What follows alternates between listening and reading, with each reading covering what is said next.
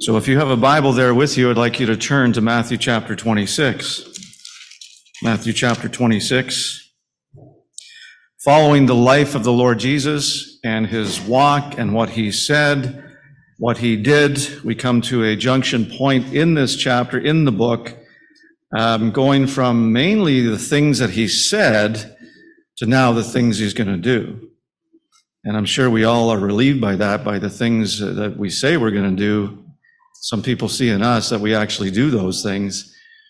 And the Lord Jesus was the same that way. The Lord Jesus was the epitome of someone who would say something and then follow up and do it. And this is a junction point here in the verse 1 of chapter 26. It says, when Jesus had ended these sayings. And so this was the fifth time this was mentioned. Up to this point, he had many things to say. We don't want to go over the background of that, what he said. It was, if you consult the YouTube videos that we have and recordings, you can get the recordings from previous messages. But now we hit a junction point, and we're going to deal today, Lord willing, with the first 30 verses, and we'll make a few comments about these in passing. Let's just open in a word of prayer. Lord, we just thank you for this time. We just pray, Lord, that these words would leap off the page and would bore a hole into our hearts and would maybe straighten us up or might lead us to your love. It might break open fallow ground and resonate with us today. Hit us where we are. We're in the church today. I just pray that someone would realize that this word is meant to be taken out into life and meet us where we are.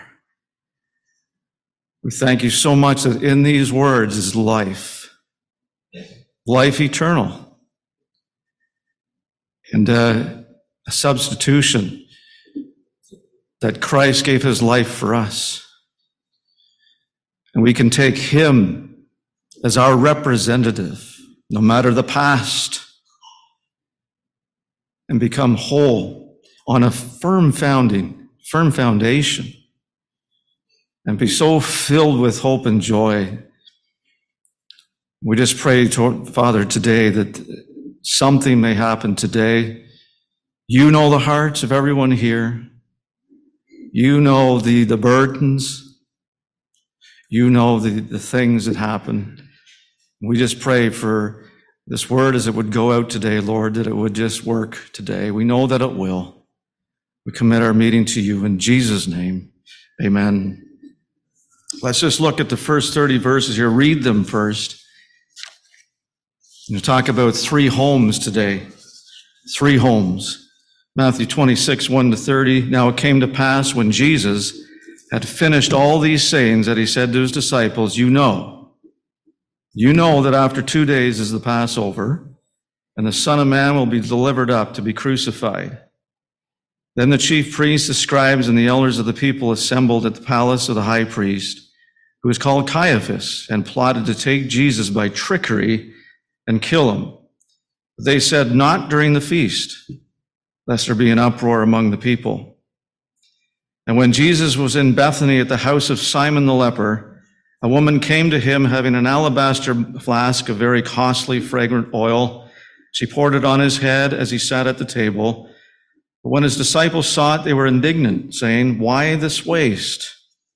For this fragrant oil might have been sold for much and given to the poor. But when Jesus was aware of it, he said to them, why do you trouble the woman? For she has done a good work for me.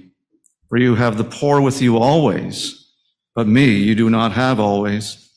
For in pouring this fragrant oil on my body, she did it for my burial. Assuredly, I say to you, wherever this gospel is preached in the whole world, what this woman has done will also be told as a memorial to her. Drop down to verse 17. Now on the first day of the feast of unleavened bread, the disciples came to Jesus saying to him, where do you want us to prepare for you to eat the Passover?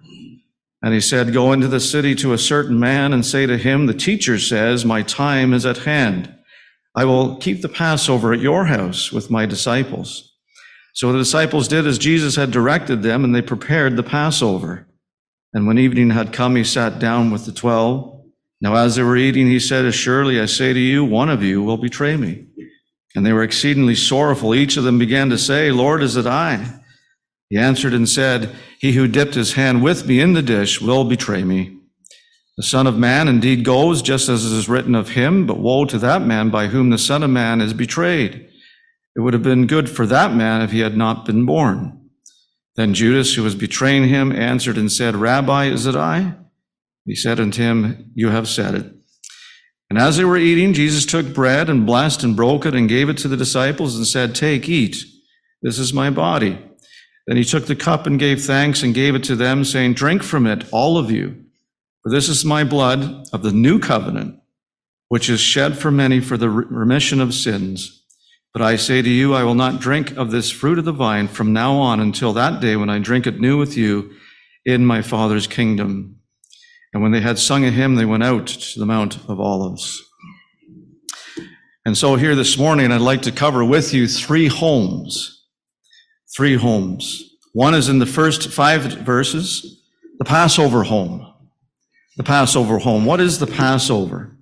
It says here that when Jesus had finished all these sayings, that he said to his disciples, those who would know what the Passover was, you know that after 2 days is the Passover. I'll just say in passing too, as they discuss things that would happen in the home at the Passover time, there's 3 homes here mentioned in these first 30 verses, and we're going to visit these homes. A lot happens in homes.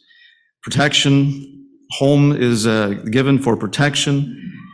A home should be used for growth and development, for education, for those intimate conversations, for reality. When something is done in private, and then there's also friction, unfortunately, in the homes, right? If we're to be honest. Of course there is. There's friction noted throughout the whole Bible. It doesn't steer away from these things. And we're going to notice some of these things in these 3 homes today. In the first one then, the Passover home, Jesus has finished all his sayings and he says, you know. Well, they had celebrated this Passover feast for about 1,500 years. Every single year would come to this point in time where Jerusalem would swell by thousands and thousands of people. And there would be markets for the lambs that would be given and being sold, and you would go and select yourself a lamb, and you could buy one there and celebrate the Passover feast. It was a remembrance of something every year. They had to remember how they got out of Egypt, how their fathers before them got out of Egypt as they were slaves to Egypt. And if you read in Exodus chapter 12, it goes over the story of the Passover. Basically, it was that the Egyptians had the Jews as captives, and as time rolled on, it got to a point where God said, "You're going to let my people go." The only way that God would be able to deliver the people was through death, basically. And it came to a time where he said, what you're going to do in order to avoid death, I'm going to kill the firstborn in each household in Egypt. So the oldest person, the oldest son in your family is going to die. And to any family, this would be devastating loss. And so, but this is what I'm going to do. The only way that you can protect yourself in this circumstance, God says, is that you're going to take a lamb for your family, and it's going to be a spotless lamb. So it's going to have to take some observance and some good, careful selection. And what you're going to do is you're going to kill this lamb, and you're going to wipe the blood on the doorpost and the lintel. And then you're going to stay inside the house as well. You stay inside the house if you do this, and you're going to be protected from the destroyer that I will send throughout Egypt at that time. You're going to be protected, and your firstborn will be spared. And so they're remembering this Passover. And but one thing he introduced to them at this point in time, 2 days before the Passover, was that in verse 2 that the Son of Man, talking about himself, will be delivered up to be crucified. And this was a game changer in their understanding. They didn't understand this at all. All they knew on their mind was to get ready for the Passover, something we had celebrated all the time. We got to get ready. This is on our mind, Lord. Where do you want us to prepare for this? We got so many things to do, and it's so important to celebrate this meal and to remember what it meant to us. So much Jewish and religious pride in the celebration of this, even as they existed in the Roman world at that time. This is what they enjoyed the most. And the Lord comes in here in verse 2 and he says, and the Son of Man will be delivered up to be crucified. What was he saying? He was saying there that he would be the substitution instead of that lamb. And this is what they didn't know. He was going from what they knew as a practice in terms of religious practice to something that meant a lot more to them, a lot more for them. And that was the deliverance of the Son of Man in place of the lamb. So it was the Lord for the lamb in this case, the person for the animal. 1 Corinthians 5:7 says, Christ, our Passover. And this was a game changer, as I mentioned. I'm going to come, he says, to be that lamb. You've celebrated this all this time. And so we see here a religious celebration, but then it comes from that object to a person, right? He's putting himself into that position. And that lamb was a substitute for death. The Lord Jesus will be the substitute for death. Not that we won't die as we continue to live this life, but we will, if we have Christ as our substitution, he will protect us from eternal death, a death that we're separated from God forever. And he becomes our substitution. He becomes something that we can't be. A couple weekends, my daughter's going to be running the half marathon, the Ottawa race weekend. We have to buy a bib for that. And, if you ever think you want to do this, go for it. Because probably about 2 weeks before that, you can sell your bib. And a person will buy it at half price from you. And you kind of hope, that there's still your name on it, still your digitized signature that'll be recorded on sportstat.ca. And you hope that person's a better runner than you. You can go to work and brag about it a bit more. But you hope someone's always going to take your bib, maybe that'll do a better job. And Christ can do a better job. He's going to be that substitute. For 1,500 years, these animals were sacrificed, but they fell short. They fell short, and they fell short. Here, the Lord Jesus Christ is putting himself into that position to be your substitute, to be a substitute for this lamb. Never again would they go back to animal sacrifice. And I can just imagine the house as a family. This is the Passover home, and they would select the lamb. Think about the experience as a family of killing it. Think about, okay, what do we do now, Dad? Well, we take the blood and we apply it now to the door, just as the Lord had said. Don't go outside the house either. Specific instruction. But God provided a way for protection. If we fear death here this morning, we can find ourselves with the substitute of Christ as our personal Savior, and he will take that fear of death out of your life and give you a solid foundation from which to go from today and know that you're eternally secure. But there was a friction point, wasn't there? The religious Jews at the time, these people here in verse 3, the chief priests, the scribes, and the elders of the people assembly, these were the highest sort of ranking Jewish religious people. You think that they would have it right. You think that they would want the Messiah to come and well, they did want the Messiah to come, but you'd think they want this substitution, right? They'd want the Lord to be for them. But you know what? They said no. They said no. They plotted to take Jesus by trickery and kill him. And they say, not on the feast day. There's no way. The Lord came 2 days before. It was significant that he came at this time. The time for him to be offered up on the cross as a sacrifice was this time. And they said, no, we're going to kill you, but it's not going to be during this time. And they were sadly mistaken. Sadly mistaken. They said by trickery, as if they could trick the Lord Jesus, who before the foundation of the world knew that he would go to the cross and die for everyone's sin. And again, taking that sacrifice on the cross for yourself, there's a substitution. His righteousness becomes yours. And by that, you're represented before God, holy and righteous and perfect, no matter the past, no matter the past. But they said, here's a friction point. No way. The religious Jews at the time said, no way, not in the feast day. But we know that this happened just like the Lord said. There was nothing going to wreck the plan of the Lord going to the cross at this particular time. Let's go to another house, Simon's house, verse 6 to 13. When Jesus was in Bethany at the house of Simon the leper. So a woman comes into this house. So here's Simon, and he's known as Simon the leper. Well, I guess that means he was a leper at one time, but he couldn't shake the title. Have you ever been something at one time in your life and couldn't shake what happened in the past? You become labeled with this title, Simon the leper. Obviously, when there's people in this home, things have been taken care of on the leprosy level. He was clean.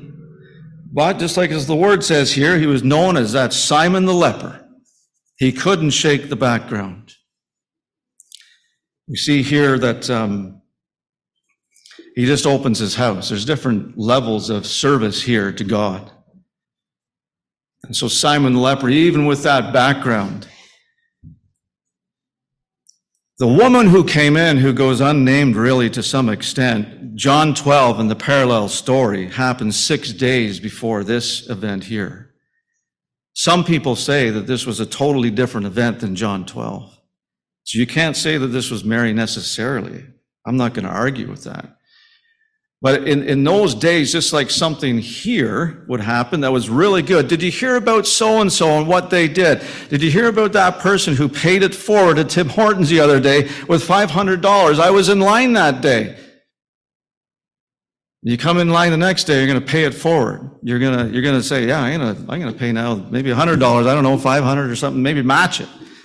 I'm going to pay it forward. I'm going to do the same thing. In that day, the same news spread around maybe that Mary did this before. Here was a woman, unnamed woman to some degree maybe. Maybe it was Mary. But she comes in and does a different level of service to the Lord, right? She comes in and she has this alabaster flask of very costly fragrant oil, poured it on his head as he sat at the table. And this flask here, you could put liquid in, but you couldn't take it out too well unless you broke the top, and you couldn't put it back in. You couldn't spare it. You couldn't use just a little bit of it. So basically, she poured it all out, and she received some retribution for that from the disciples. And we know that maybe Judas was here as well, saying that why was this wasted on this? Why was the whole thing put on your head and your feet and so on? But she had a very limited opportunity to serve the Lord. She calculated it. It took 1 year's wage, they say, to save up enough oil for this in this flask. So have you saved up a year's wage lately? How long does that take? I don't know.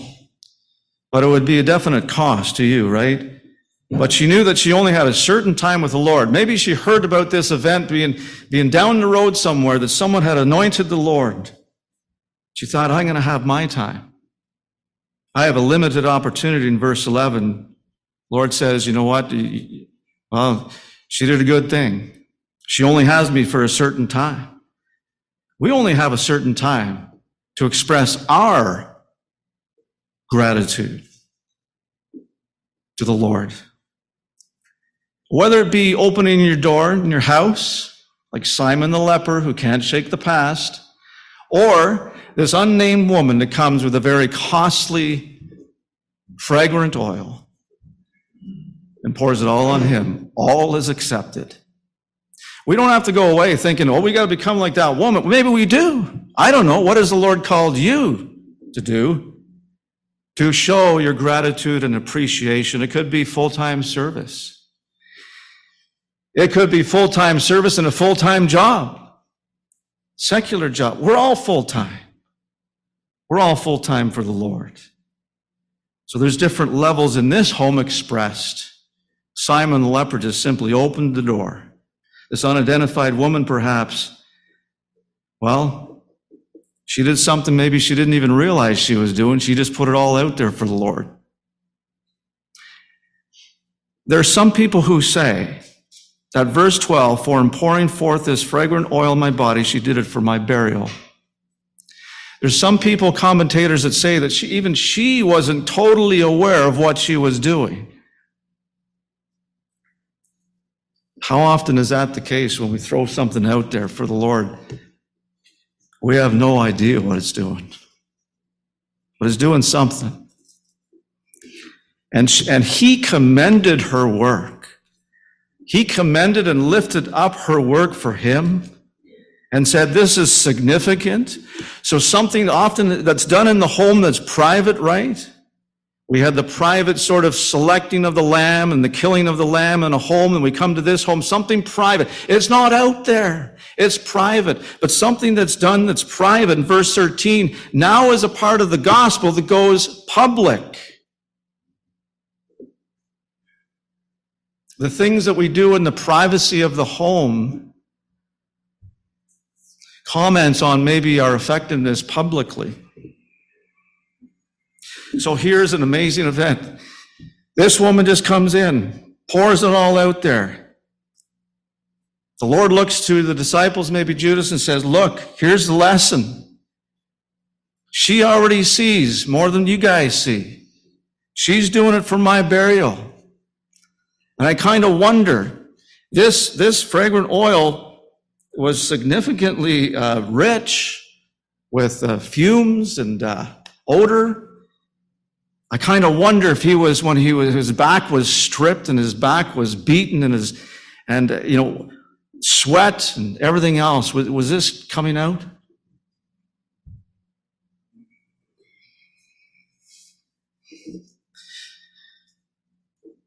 And the Lord said this is going to be included in the gospel, the burial, the Lord's burial.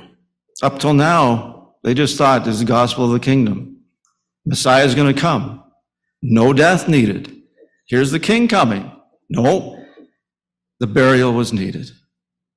And I just think to myself, we can really identify with burial, can't we? Some of us look at the Lord Jesus' life and we look at him and say, I can't be that person. The Lord could make us that way, help us, but you just kind of, he walked on water. Can't be that person. Can't identify with his life. And then he rose again. Yeah, he says he's going to raise me again too. Amen. But I will identify that, but I won't have a choice. I'll be just raised again if I'm one in him. But can we not identify definitely with burial? We go to a grave of a loved one and we see the burial. Well, we know they've died. And you leave that graveside and you never see them again. Wow. The Lord Jesus wanted to make sure that it wasn't only his life, but it was his burial and his resurrection. Why? To identify with us. To identify with us. There's no true death unless there's a burial. People will contest that. Did he really die? Well, he was in the tomb for 3 days. Why? Well, just to show that he died. Can't be any resurrection unless he died, unless he was buried. Well, he was buried. The biggest thing, though, I think he can identify with us. As he came to the tomb of Lazarus, he wept.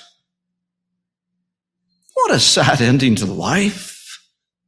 A stone cave with a door rolled, with a stone rolled across the door. That's it. That's it. What does life come to? We enjoy relationships and family and times and experiences, and just to end in death. That's it. No more. The Lord Jesus was buried so he can identify with that awful end. So I'm going to pick that up. I'm going to pick that up, and you're going to put it in the gospel from here on out. And it's going to be a fragrance that I've identified with people of this world. And in the whole world, something private that happened now goes to the whole world, and it will be told as a memorial to her. Now the burial is going to be part of the gospel. That's amazing. Something that happens in the home is profound, isn't it? Private in the home, but it's profound. It's profound. Let's go to the third house. We were at the Passover home. There's a Simon's house. And then what we're going to do is go to a certain man's house. Again, not named here in verse 17. Now, on the first day of the Feast of Unleavened Bread, disciples came to Jesus, saying to him, "Where do you want us to prepare for you to eat the Passover?" "Lord, where do we prepare? What do we do?" Well, we set off for service for him. We want to do something for him. The question comes up, what do we do now? Lord, I'm asking you, what do we do now? Isn't this amazing verses here that he says, you know what? Go into a city and you're going to find a certain man there. And whether he talked to him before, I'm sure he did.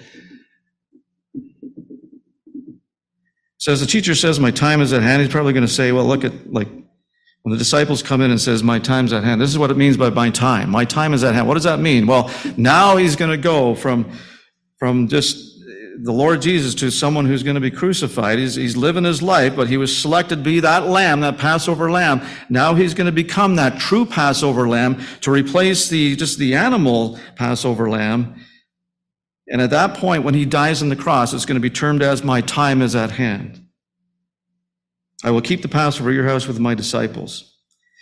I just like to extend a little encouragement here to us all. Ephesians 2:10 says this, God prepared beforehand the works for us to do, that we should walk in them.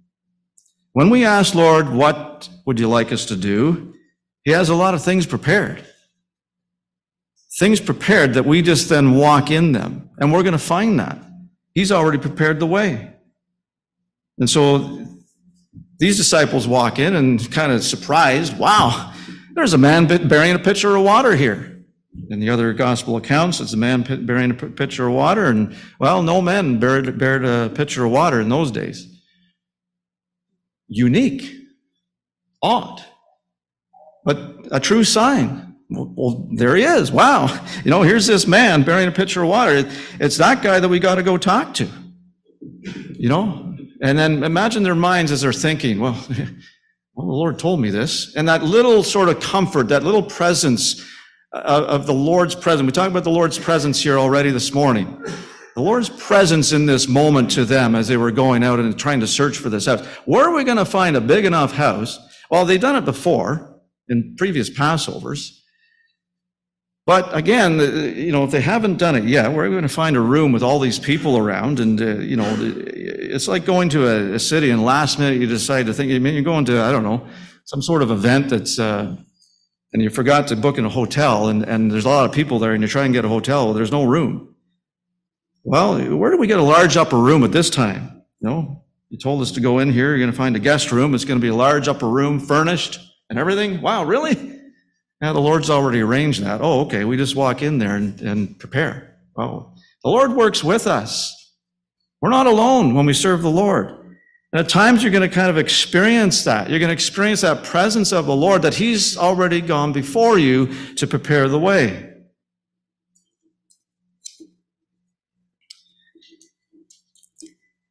So as we come to the rest of this story here, we come into a very intimate time as the Lord celebrates the Last Supper. We've all seen pictures and famous artists that have composed drawings of the Last Supper. And we come into verse 26 to 30, and we're going to read a little bit on this now. They finally have come together in this large upper room.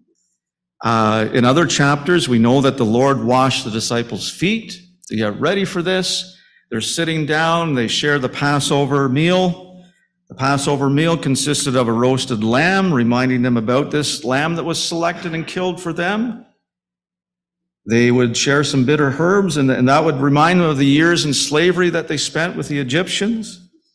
And then they would share some unleavened bread. And this would be indicative of the quickness, the readiness that they were supposed to have when they left, when the Lord said, leave Egypt quickly, because death was coming. And so they were protected from the death there, but they were going to leave. When Pharaoh said, leave, get out of here, they were going to have to leave quickly. And so they celebrated all these things at the supper, but then it says, as they were eating, in verse 26, Jesus took bread, blessed it and broke it, and gave to the disciples and said, take, eat, this is my body. Then he took the cup and gave thanks and gave it to them, saying, drink from it, all of you, for this is my blood of the new covenant, which is shed for many for the remission of sins. So here, though, is an extension of this normal supper. It's something different again that the Lord puts on them again. It's kind of like our first few verses there when he puts on them, well, the Son of Man will be delivered instead of this lamb here that you're going to select and sacrifice. This Passover meal is going to be replaced by something else.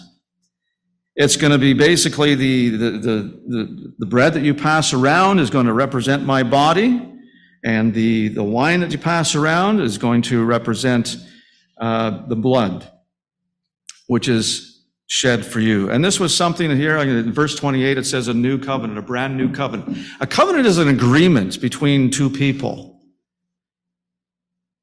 And the covenant, the old covenant, was basically, okay, you guys do this. God says, you guys do this and try and live up to that if you can, and do it the best you can. Well, of course, right out of the gates, fail, right? They can't do it. Christ comes in here in the intimacy of this moment here, and he establishes something brand new.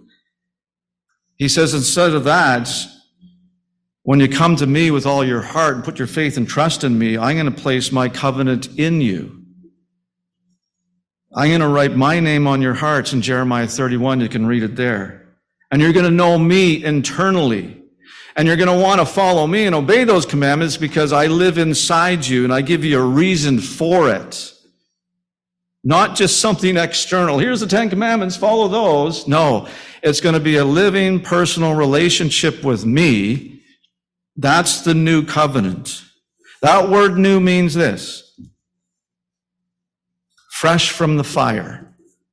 Fresh from the fire. One time, my wife and I went down to, I think it was Winterloo. We went down to, Confederation Park, and there was a guy there that's, made things with fire. What do you call those guys? Pardon me? Blacksmith, thank you. And so anyways, we were there, and he was doing this thing in the fire, and I'm sure us construction people, I shouldn't say us, there's construction guys out here, right? You've used a nail before. Well, you go down to Home Depot and buy a nail, right? It might be a new nail, but it's not a brand new nail. The brand new nail came out of the fire from nothing. And this is what this means. It's fresh from the fire. So the Lord Jesus, he's bringing it fresh from the fire of his own sacrifice. And that blacksmith gave me the nail. He goes, here, this is not a new nail, it's a brand new nail. He gave me that nail, and I have it to today. I was going to bring it in here. But that's how they did it, right? They used to make nails. Of course, the blacksmith would make the nails. You wouldn't go down to Home Depot and buy a box. But out of the fire came this nail, not previously there at all. And this is what we celebrate here, and some churches do it differently. That's okay, but the first hour of the Sunday morning here, we just celebrate this meal, celebrate this new covenant that we have with God. And God says, I'm gonna live within you now. We celebrate that covenant. And instead of the lamb here, it's gonna be my body that you're gonna take in the bread as a symbol. And you're going to be reminded of the blood. We talked about the freedom that we have this morning. That word came up. Well, what does remission mean? Remission is freedom. freedom from sin. It's the blood that we remember, which is shed for many for the remission of sins. And that's what we do sometimes on a Sunday morning. We call it the Lord's Supper. That's partly where we get it from. And you do that, the Lord says, and do this in remembrance of me. I want you to remember the covenant. It's not the old one that you got to try to live up to it and find yourself to live a defeatist life and trying to live up to what God wants. We cannot do that. He wants to be your substitute because he's done it for you. So you take him because you know that you can't do. You take his perfection, his righteousness, and he's done it for you. He places within you a desire then to live up to that if you can. And you become like that woman that comes into that home, or you become like Simon who just opens the door and said, come on in. The Lord's here. You come in too, whatever it may be. A touching thing here as well is that in verse 29, it says, but I say to you, I will not drink of this fruit of the vine from now on until that day I drink it new with you in my Father's kingdom. Is that a fourth house in his kingdom? I think it is. That's how his house is, his kingdom. That'll be his house. Have you ever done something very special at home and man, I can't wait till all the kids get here to enjoy it. No, we're going to hold off. Well, wait a minute. The roast beef is done at 12 o'clock, but they're not going to be here till quarter after. Well, we're going to wait. We're going to wait. Wait till everyone gets here. That's what the Lord Jesus wants. And in the fourth house, he's going to wait till we can join him again and celebrate this feast with him. He says, I'm not going to have it till you guys get there. I'm not going to have it till you guys get there. And this is in a national sense as well with the Jews, because we know that he ate after he was resurrected, but this is in a national sense. He's going to wait till everything is done and gathered together into the Father's kingdom, into his home. And then they left. They sung a hymn in verse 30, and they went out to the Mount of Olives. This so close to the Lord sacrificing himself and becoming this. He does all these. We visited 3 homes today, and we're going to the 4th home, and hope that we can have these thoughts as ministering to our hearts. If you don't know the Lord Jesus today, he's a tremendous person to get to know what he's done for you through the belief in the Bible. And I pray that you take that step today. Ask any one of us here. We'd love to help you with that. He's done so much for you and for us, and we'd like to share that with you today. Shall we pray? Dear God and Father, we thank you so much for this little tour of some homes. Reminder of the Passover home, and then Simon's home, the leper, that leper. And then we think of that certain man's house opened up his home and became something for them to continue to join in. Even after the death of the Lord, they continued to go back to this home and gather there, and became something so significant as you celebrated that Lord's Supper with them, and you said, this was my body and my blood. Now, and you're going to partake of this even today. This morning we did this. We thank you so much for that. And Lord, we just pray that you would just guide us and help us to understand those things that you prepared beforehand for us to just walk in. May we just feel that liberty, serving you, worshiping you, and just laughing in front of you, just to be joyous and forgiven, and at peace with you, Lord, today. So, Father, we just ask that you would bless us as we continue and separate. In Jesus' name, amen.